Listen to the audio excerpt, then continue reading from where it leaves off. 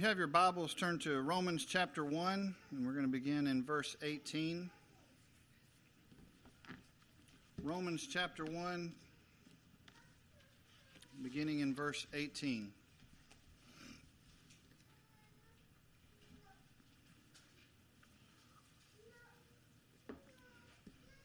As you can tell from the text, this is not a Mother's Day sermon.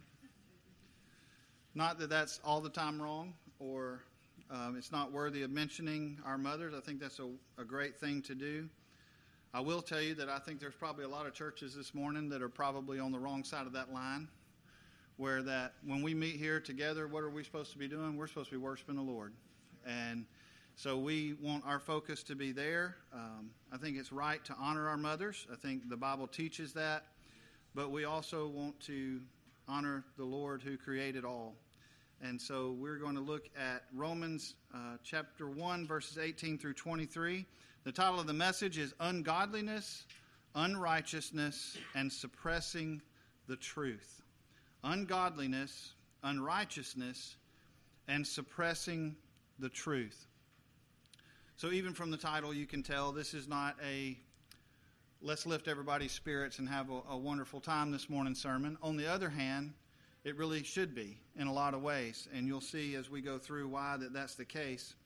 So let's read first, verse 18 through 23. It says, "For the wrath of God is revealed from heaven against all ungodliness and unrighteousness of men who hold the truth in unrighteousness, because that which may be known of God is manifest in them, for God hath showed it unto them.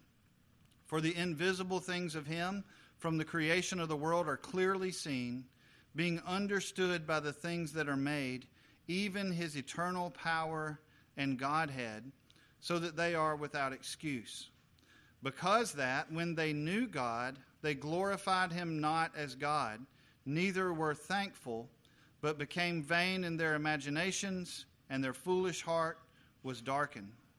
Professing themselves to be wise, they became fools, and changed the glory of the uncorruptible God into an image made like to corruptible man, and to birds, and to four-footed beasts, and creeping things." So that's our text for this morning, and we want to start by linking this text with where we were last time. You remember the message last time was on verse 16 and 17, "For I'm not ashamed of the gospel of Christ. It is the power of God unto salvation to everyone that believeth, the Jew first and also to the Greek. For therein is the righteousness of God revealed from faith to faith, as it is written, the just shall live by faith." So it's important for us to point out that there is the word "for," the wrath of God is revealed from heaven. It's almost inexcusable. If you have an NIV version Bible somewhere, you go look this up, they leave that out completely. It just completely separates the two texts. But in most versions, you see that in verse 18, when Paul says he's not ashamed of the gospel of Christ because therein the righteousness of God is revealed from faith to faith, he says, "For the wrath of God is revealed from heaven against all ungodliness and unrighteousness of men." So that ties these two passages together.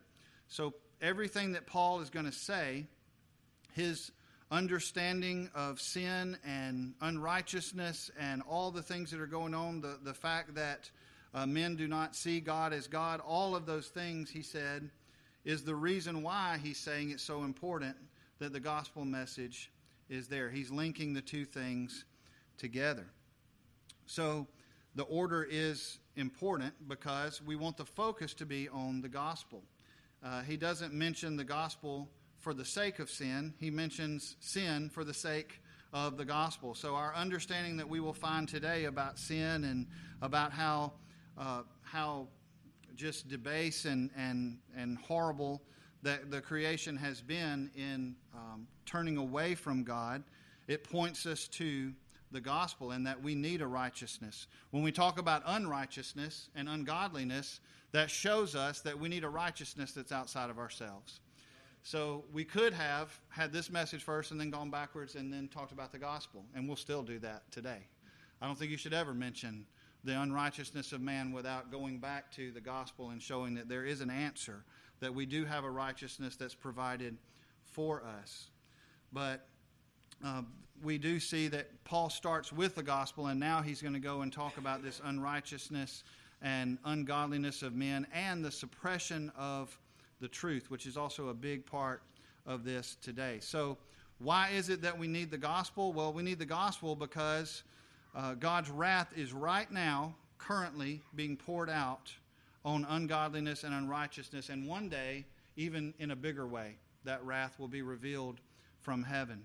So this is an already and not yet type of situation, in that God's wrath is already being revealed against unrighteousness, and there's a day coming when that will increase. So the reason we need to reveal God's righteousness to us in the gospel and give it, and that we have that gift through faith, is that we are unrighteous and suppress the truth in unrighteousness without the grace of God acting on us first. So that's the hope of the gospel and the power of the gospel to save, in that it reveals the righteousness of God from faith to faith. So the 3 points for this morning, we'll first look at verse 18, God's wrath revealed. Then we'll look at verses 19 through 23 about what about people who haven't heard, that question. What about people who haven't heard? How does that affect the situation with God's wrath? And then lastly, exchanging the glory of God. Really sad part of the text this morning. Exchanging the glory of God in verses 22 and 23. So that's the kind of outline that we want to follow. So let's jump in verse 18. God's wrath revealed. For the wrath of God is revealed from heaven against all ungodliness and unrighteousness of men who hold the truth in unrighteousness. In the ESV version, that says, and suppress the truth in unrighteousness. I actually think that's a better word. Hold it doesn't sound as accurate as suppressing the truth in unrighteousness. So we'll look at kind of two parts of this verse and take them one at a time. The wrath of God revealed against all ungodliness and unrighteousness of men. And then we'll look at the part where it also says that in addition to that, they are suppressing the truth in unrighteousness. So those two things. So God's wrath revealed in these two things. The fact that there's ungodliness and unrighteousness of men, and also that we are suppressing the truth in unrighteousness. So the unrighteousness of mankind, I don't think I have to do a lot of description for you or for us to really think on that very hard. If you look around at the world today, would you say that the world is full of unrighteousness and ungodliness? I think it's not hard at all to ascertain that fact. It's a problem, and this is a problem because our God is a holy and a just God. So unrighteousness is something that he cannot tolerate and will not tolerate. And his wrath goes out against sin and unrighteousness. He cannot tolerate unrighteousness, untruth, or irreverence. And all of those things are included in this verse. So then we would ask, well, how is the wrath of God being revealed? And so I want to talk about that. I've already mentioned it once, but notice that the word "it is revealed" is the very same as, and the tense is the same as in verse 17. So in verse 17 about the gospel, it says the righteousness of God is being revealed. So it's a present tense verb there, and in both cases it's present tense, continuous action. In other words, it's happening now and it's continuing to happen. So the righteousness of God is being revealed now through the gospel and will continuously be revealed through the gospel. And the unrighteousness of man and the wrath of God for that is also happening now, and it will continue to happen. Now, it's also true that there's a day of wrath that is coming. And I don't think that's completely foreign to this text, but it's not really the point. The point more of this text is the wrath of God that is on unrighteousness and ungodliness right now in the present. But we all do know there's a day of wrath coming. You remember the famous sermon? Payday someday, right? There's going to be a payday someday. Well, that's the truth, folks. That's the truth. People live as though that's not the truth. They live as though, and we do that in so many ways, and we'll get into that a little bit as we go through this text. But the human nature itself doesn't want to think about future issues. We want to live in the moment. We want to live in the present. And what does this society now encourage us to do more than anything else, right? I'm going to be honest, and I hope this tape doesn't go out to TCPS people, but I have a valedictorian and a salutatorian. And those two speeches this year couldn't be as different. I mean, and I'm not going to say which one's which, but one of them wrote a dissertation on YOLO. You only live once. It's the saddest thing I've ever read. It's all about, man, you better do it now, and everything's about living in the moment, and don't worry about the future, and you just be you, and you do you, and everything's going to be great because you're just going to be your true self. And I was just reading it, and this is sad. And then the other young lady wrote a speech, and hers is based on Psalm 23 about the Lord her shepherd, and all it's just a night and day difference in these two approaches. But human nature itself says, don't worry about the wrath to come. Live in the moment. Live now. And Paul is saying God's wrath is already being revealed from heaven against ungodliness and unrighteousness. And there is a day coming when that judgment will be final. There will be a final outpouring of wrath. But we need to remember that God's wrath is also present. So how is God's wrath? How can we see God's wrath against sin currently, presently in the world that we live in? Well, the first one and the most obvious one is something that's a result of the fall in the garden, and that's the universal truth of human death. So the universal truth of human death. We are all sinners. We fell in Adam in the garden. Not only that, but we have more than just a sin nature, right? Is there anybody in here who's just worried about your sin just because of Adam? Or have you added to that with sins of your own? You know, we've all added to that with sins of our own. And what did God say about that? If you don't keep my commandments, you don't keep the law, and if you are separated from me and fellowship with me, what's going to happen? He said, you will surely die. And that happened. Adam died spiritually immediately, and he began to die physically. And so every one of us in this room, that's just a reality that we're going to face, is that death is real, and it's something that all humans will face. And we see that very plainly. It's something that's something that not even an atheist can deny, right? We're all going to face death. They can try to buck that system all they want, and people do. I mean, that's probably the greatest goal of mankind. That's always been and always will be, is that they're always trying to find ways to extend life or to create life, all of those things, but we cannot do that. Death is a reality, and it's because of sin. We need to understand that. Death is not just part of nature. It is because of sin that we must go through physical death. So you can see that death is then seen as a judgment, as something that is a result of sin. So when Adam sinned, he died immediately spiritually, and he began to die physically. So how else can we see the wrath of God against this unrighteousness and ungodliness and suppression of the truth? Well, that's also in suffering. You know that God created all things, and what did he say at the end? He says, good. It's very good. All the things that God created were good. What marred creation? It was sin that marred creation. It was unrighteousness that marred creation. I think it's going to be a really amazing thing when all of this is wrapped up. We've already talked about it. There's a day of wrath coming, and it's a day of wrath for some people, but what is it for us? It's the marriage supper of the Lamb. This is when we're going to have immense joy, and those who are not believers in Jesus Christ, it's going to be a day of weeping and gnashing of teeth. But in that, isn't it an amazing thing to think about that when all of that happens, creation is going to be the biggest reset button that ever got hit, right? It's going to go back to the way that God designed it originally, that all things will be made new. We won't have to worry about sin and suffering and all those things. All that will be past us in that time. But for now, we live in a sinful world, and a world that is fallen. And because we live in a fallen world, there's sufferings in this present time.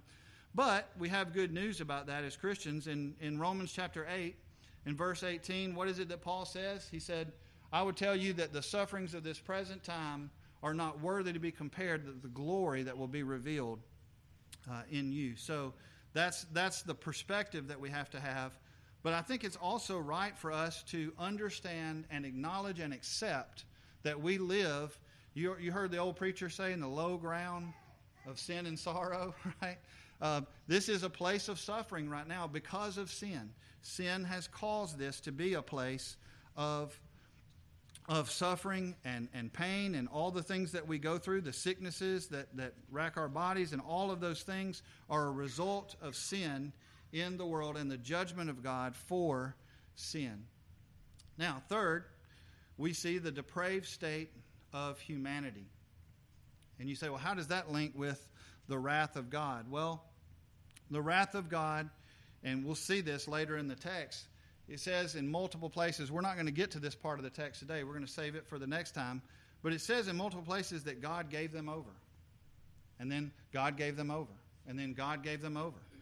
God continually allowed for human beings that are lost, that are enemies of His, to continue to be depraved, and that depravity really knows no end.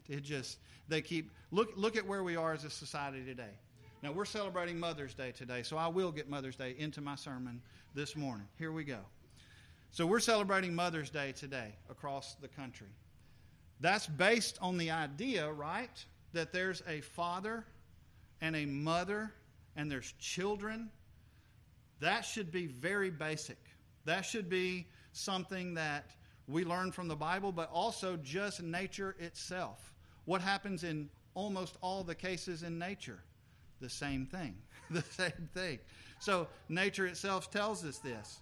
But yet we have been given over and given over and given over to unrighteousness and ungodliness and suppression of the truth, to the point that even suppression of the truth of something as simple as mothers and fathers and male and female, and that's really the point of this text. I'm giving away the whole thing right there. That's really what Paul's saying here. He's saying in our next message, we're going to talk about kind of the results of everything that we're talking about today. And one of those results is that even that order of male and female got turned into something that it was not supposed to be.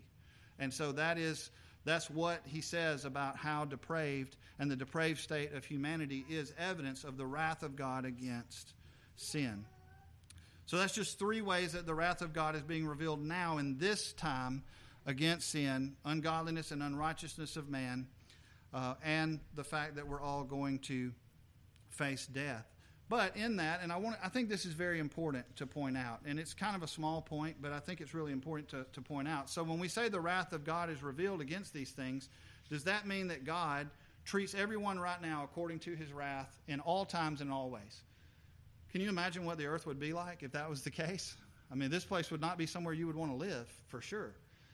That is not the case. There is mercy of God even against those that are not His children, in the sense that, verses like that He sends His Son to rise on the evil and the good. He sends rain on the righteous and the unrighteous. It's not all judgment. There's some mercy even in the judgment of God for a season. But that's going to come to an end.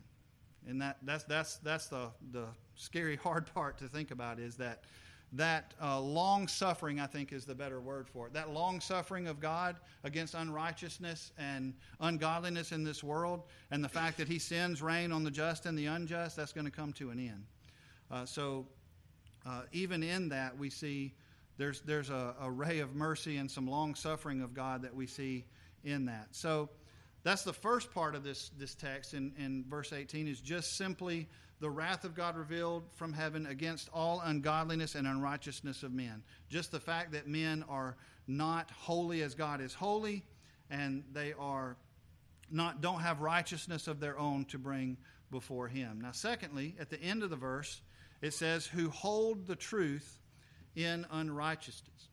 So I want to title this part of point number 1, suppressing the truth in unrighteousness. Like I said, some versions use the word suppressing. I think it's a better word. So what does it mean to suppress the truth in unrighteousness? Well, I'm going to tell you something. This is something, you want to know what almost all human beings have a really good ability to do? Is suppressing the truth in unrighteousness. We just have this. So some of you in this room may be good artists. Some of you may be good singers. Maybe you're good at something else. So you have these talents, these skills. Well, human beings have a really good talent and skill to suppress the truth in unrighteousness.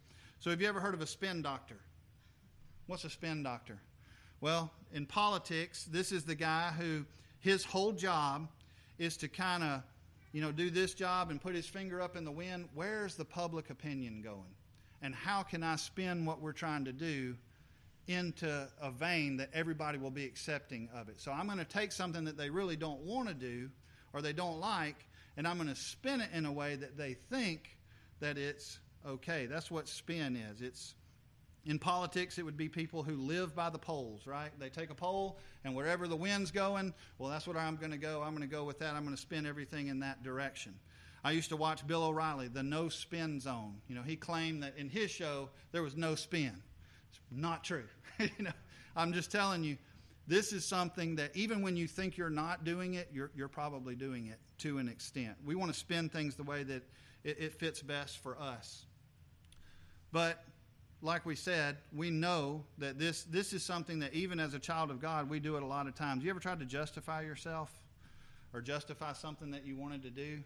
And, you'll search all over the Bible looking for some text that you can twist into making it happen. We do it. We do it a lot. Well, that's really what suppressing the truth in unrighteousness is really all about. It's when we know the truth, but we suppress it. We push it down. And we say, no, we don't want to acknowledge that. We want to have our own truth. So the issue this morning is about how people like us who are bent from birth, we have a natural, innate push in us and a desire in us to suppress the truth, can get free from that and be saved from that. And the only way to do that is to point you back to Romans 16 and 17. It's the only way. You're not going to be able to control that on your own. You have to be given, what? A new heart, a new spirit. There has to be a new creation done in you for you not to suppress the truth. We cannot overcome that. That's one of the biggest differences between us and a lot of people that are worshiping in this country today, is that we believe that for us not to suppress the truth, God has to act. And others say that you can kind of pull yourself up by your own bootstraps and you can overcome that. Well, I hate to tell you, you can't overcome that. The suppression of the truth in your mind and heart must be overcome by God himself. So for the wrath of God is revealed from heaven against all ungodliness and unrighteousness of men who suppress the truth in unrighteousness. So the next question we would have to ask, we've talked about kind of why this is the case, but what is the truth then that we suppress? Well, of course, that can be a lot of things. We've talked about that a little bit, some of the things that we might want to suppress. But Paul has something very specific in mind when he says they suppress the truth. And it's very specific. So what is the truth then that we suppress in unrighteousness? Because that which is known about God, the truth being suppressed is something known about God, is evident within them, for God made it evident to them since the creation of the world. His invisible attributes, his eternal power and Godhead, his divine nature is another way to say that, have been clearly seen, being understood by the things that were made, so that they are without excuse. So the objective truth about God that we suppress is God himself. Isn't that a scary thing? We don't want to see God for who he really is and how he really is and how we must relate to him. This is just such a huge thing when you think about just religion itself. Why does people's theology get mixed up? Why is it that there are those that I just talked about who believe that it's up to you? I was reading on a church's website this weekend, and I told Becca, I said, well, I'm proud of them for one thing. At least they just come out and say it. A lot of Armenians, they don't like to say it's up to man. Well, on this website, he said, look, God did this part, and here's your part. And this is the part that you've got to accomplish, or you're going to hell. And there's all these things. And I thought, well, at least they're honest. They're just putting it out there. A lot of people try to hide that, but they don't even try to hide it. So the truth that is under consideration here that we are suppressing in unrighteousness is God himself, his eternal power and Godhead, or his nature, who God is, what God's position is in the universe. But the response we're supposed to have to this as well, we also suppress that because it says that they knew God, but they didn't honor him, or they didn't glorify him as God or give thanks. So isn't that amazing that what Paul is saying here, the truth that you're suppressing, is really about God himself? How many people do you think have the view of God that is really correct in all of his attributes. That God has wrath against sin. That God is holy. That God is just.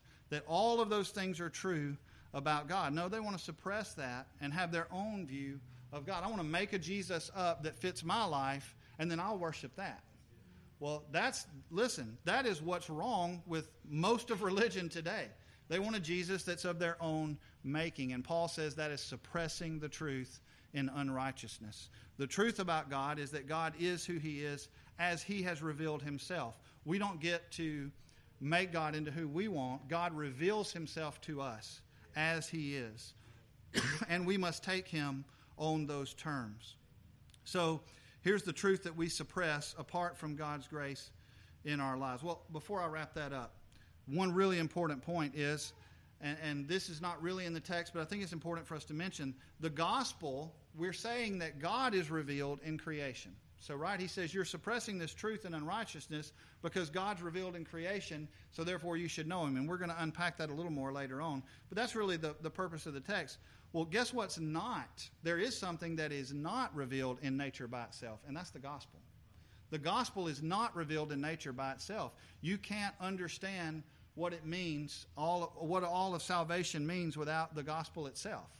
Nature doesn't reveal that to you, but what he says here is the existence of God, there's no excuse. Nature itself reveals the existence of God, his power and his Godhead. His nature is revealed through the creation itself, but the gospel is not. 1 Corinthians 1:18, very familiar with that text, I'm sure, but let's turn over there, and I don't want to misquote it at all. 1 Corinthians 1:18 tells us that truth. For the preaching of the cross is to them that perish foolishness, but unto us which are saved, it is the power of God. So you see that even in nature itself doesn't reveal the gospel. That's something that has to be spiritually discerned. There has to be an act of God on us before we can even understand the gospel at all. That's a spiritual thing that must be revealed to us through the gospel. So we can see God and we can understand God, and Paul says there's no excuse for those. That's his, and we're going to kind of unpack all this as we go forward. But Paul says there's no excuse about who God is himself, his character, and his nature. Now, I want to sum that up. So here's the truth that we suppress apart from God's grace in our lives. So unless there's been a work of grace on you, this is the truth that man in his natural state would suppress against God. The truth is there is a God. He is the creator of all things, and he is not a God, but the God. He is powerful, more powerful than all others. He made all things. He is eternal, because there's nothing outside of him that could bring him into existence. Therefore, we exist to display his glory and not compete with him for glory. We must exist in dependence upon him. We do not supply him, he supplies us, and therefore we are to live in constant gratitude to him. Now, the gospel's not really in that, right? But who God is in that. And all of those things that I just said, Paul said that can be revealed to you through nature itself. That there is a God. And it's amazing to me, even these scientists are starting to figure this out a little bit. Intelligent design, see, they can't say creation. So now they're kind of taking, well, we're going to kind of, it's pretty clear that there's some kind of intelligent design. Now, they may believe that it's an alien space species, or that who knows what they believe. But even most scientists are starting to admit this is too complicated to have happened randomly. It's just too complicated. So what Paul is telling you right here, science is reaffirming and saying this is too complicated for it not to be, there not to be a higher power that has created all of this. That is really what Paul's message is in that section. Now, we want to move on to our second point. So the first one is God's wrath revealed on those two areas, the unrighteousness and ungodliness of men, and on the suppression of the truth.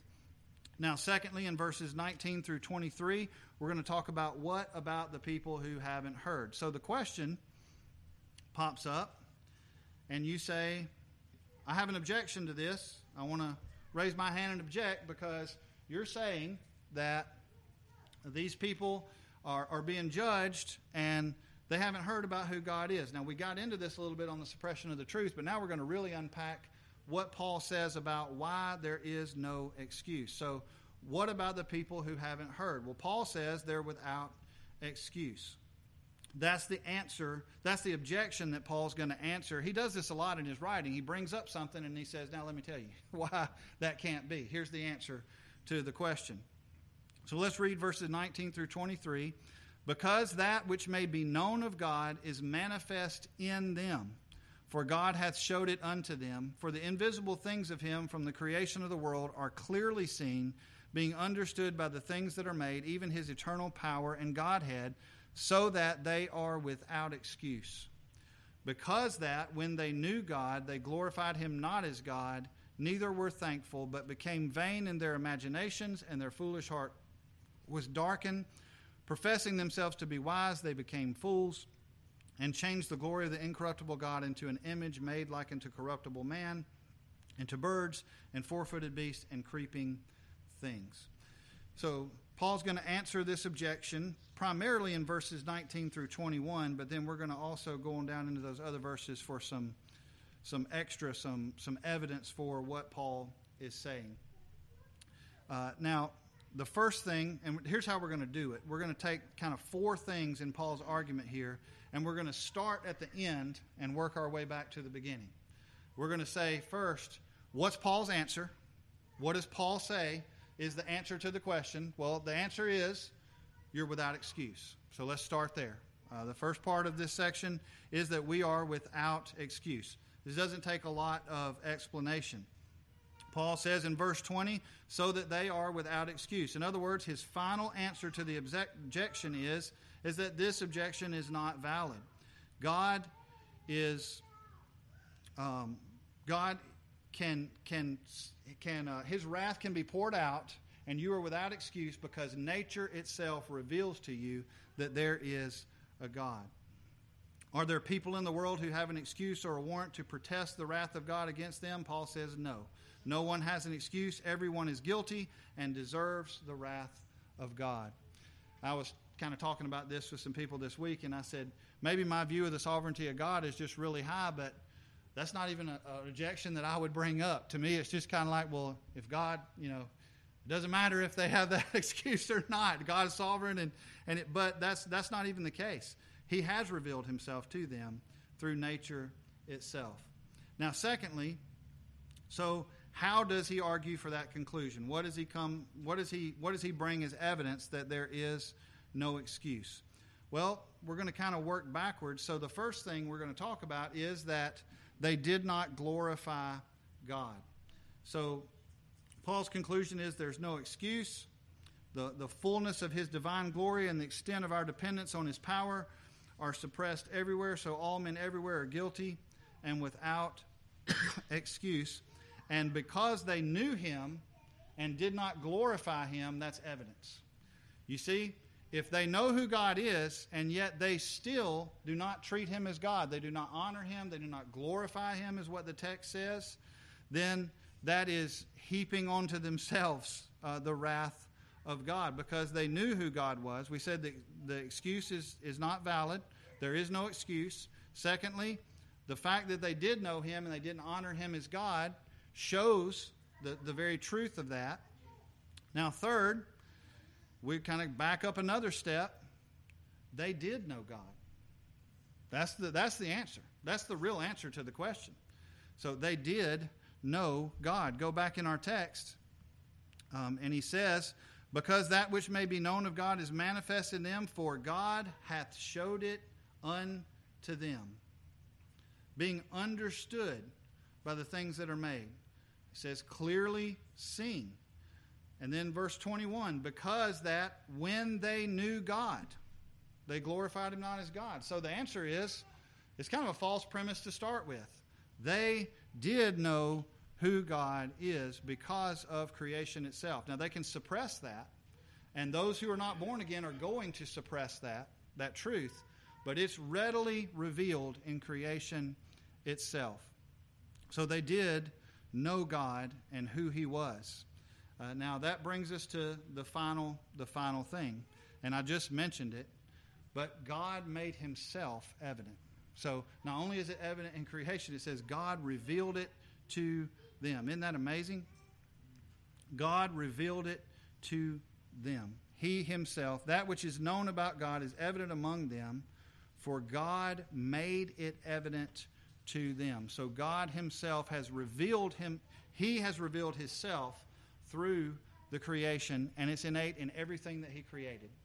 So he says that it's clearly known by those things that were created. It's clearly seen, being understood by the things that are made. All of his creation can tell that there's a God by looking at creation itself. So that's really explained in the middle of verse 20, being understood by the things that are made. God's eternal power and divine nature, what can be known of God outside of a spiritual enlightenment, can be known by God because of the creation of all things, and it has to be understood through what has been made. God made it evident to mankind. That means that God did something to make himself known. The knowledge of God didn't just happen coincidentally.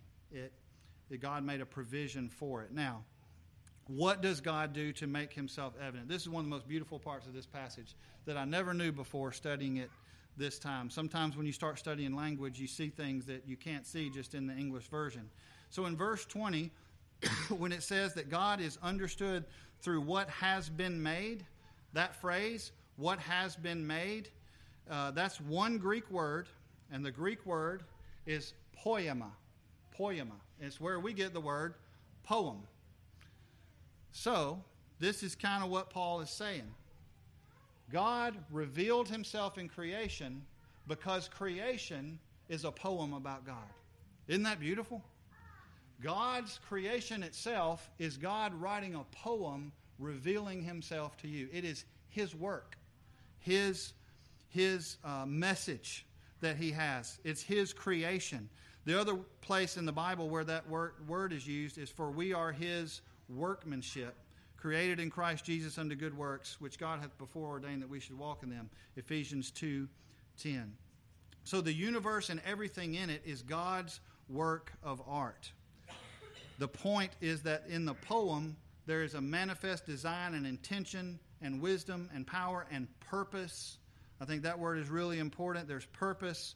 So, randomly, I love this illustration. It says randomly the wind might blow in the sand and it might look like something to you. It might look like, but can the wind write a poem? No, the wind can't write a poem. It can't be that specific. It can't reveal itself through. So it's not something random. It is purposefully. God created and made, and the universe is a poem about who he is. So God has revealed himself. He says, The trump card of why that you are without excuse is because God has revealed himself through creation. That is something that he has done in an active way by the creation itself. Now, the last thing we want to look at this morning is exchanging the glory of God. Exchanging the glory of God in verses 22 and 23. So Paul's working his way on down. He's talked about the wrath of God against ungodliness and unrighteousness of men and against their suppression of the truth. Then he talks about how that there is no excuse for those who say, well, you might say, well, I haven't heard about God. God didn't reveal himself to me. No, God did reveal himself to you through creation. It's clearly seen in creation. So we take that excuse off the table. Now he gets down to verse 22 and he says this, professing themselves to be wise, they became fools and changed the glory of the uncorruptible God into an image made like to corruptible man and to birds and four-footed beasts and creeping things. So we're going to look at some things about this and kind of formally unpack it. But first, just to start off, I think it's important for us to think about this. So when you read that text, what's the first thing your mind goes to? Maybe it's the golden calf, right? You remember that story in the Old Testament? You say, well, yeah, I remember that. They made a calf out of gold. They were worshiping that thing. Isn't that dumb? I'd never do that in a million years. Or maybe you think about just idolaters, just people who are not godly at all, and they worship little statues of a little, chubby monk, and they have to pray to that thing, and they're just making an image, and they're worshiping this image. Or maybe you think about icons, or but you're probably thinking like, well, that's not me. I don't do that. I would never do that. The truth is, yes, you would. Yes, we do. And we do it all the time. Anytime that something takes the place of God in our life, that is an idol. That is something that we have created of our own making that is not worshiping what we should be worshiping, which is the true God. We talk a lot about the glory of God, and the glory of God is what's at stake in this situation. When it says, professing themselves to be wise, they became fools. They exchanged the glory of God, of the uncorruptible God, into an image made like to corruptible man. It makes no sense when we say it that way, but yet so many times we're guilty of the same thing. So when we look at this, we exchange the glory of God of the incorruptible God for an image.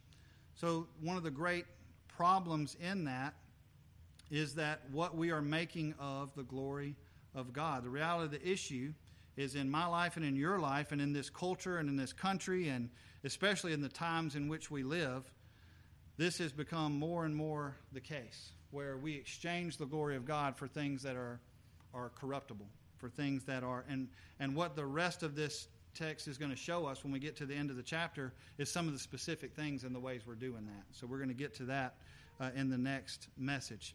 But the first thing he says about this is that they are vain in their imaginations. So what does that mean?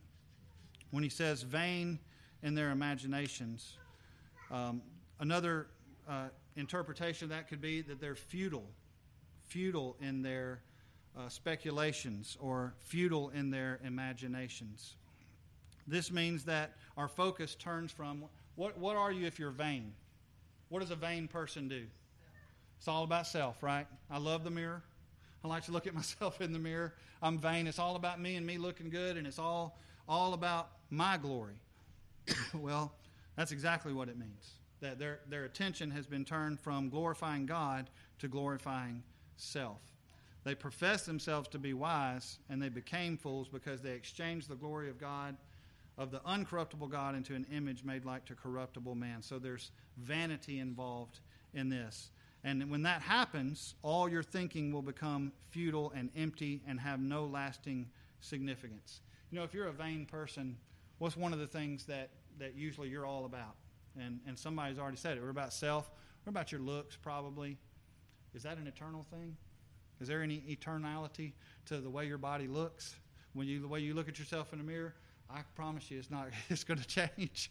You know, some of us know that all too well. That's not something that's eternal. That's not something that has lasting significance. So we worry about things that have no lasting significance instead of the glory of God, which has eternal significance and never changes. The second thing it says, their foolish hearts were darkened. They became vain in their imaginations, and their foolish heart was darkened. So what does this mean for our hearts to be darkened?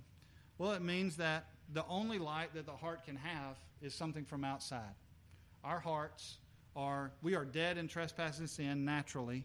The only way that there is light to fill our heart is when God, through the Holy Spirit, comes in and he gives light where there was nothing but darkness. So when it says their foolish hearts were darkened, it means that they can't even, there's a sense in which they cannot understand and see God because they have a dark heart. And we understand that the only way that changes is for God himself to act and reveal the glory of God to you in your dark heart. That's the only way that happens. This is not something that you can do on your own. This must be done by God. Now, third, even though we know better than this, the exchange itself, to exchange things that are corruptible for that which is, or that which is incorruptible to that which is corruptible, is foolish.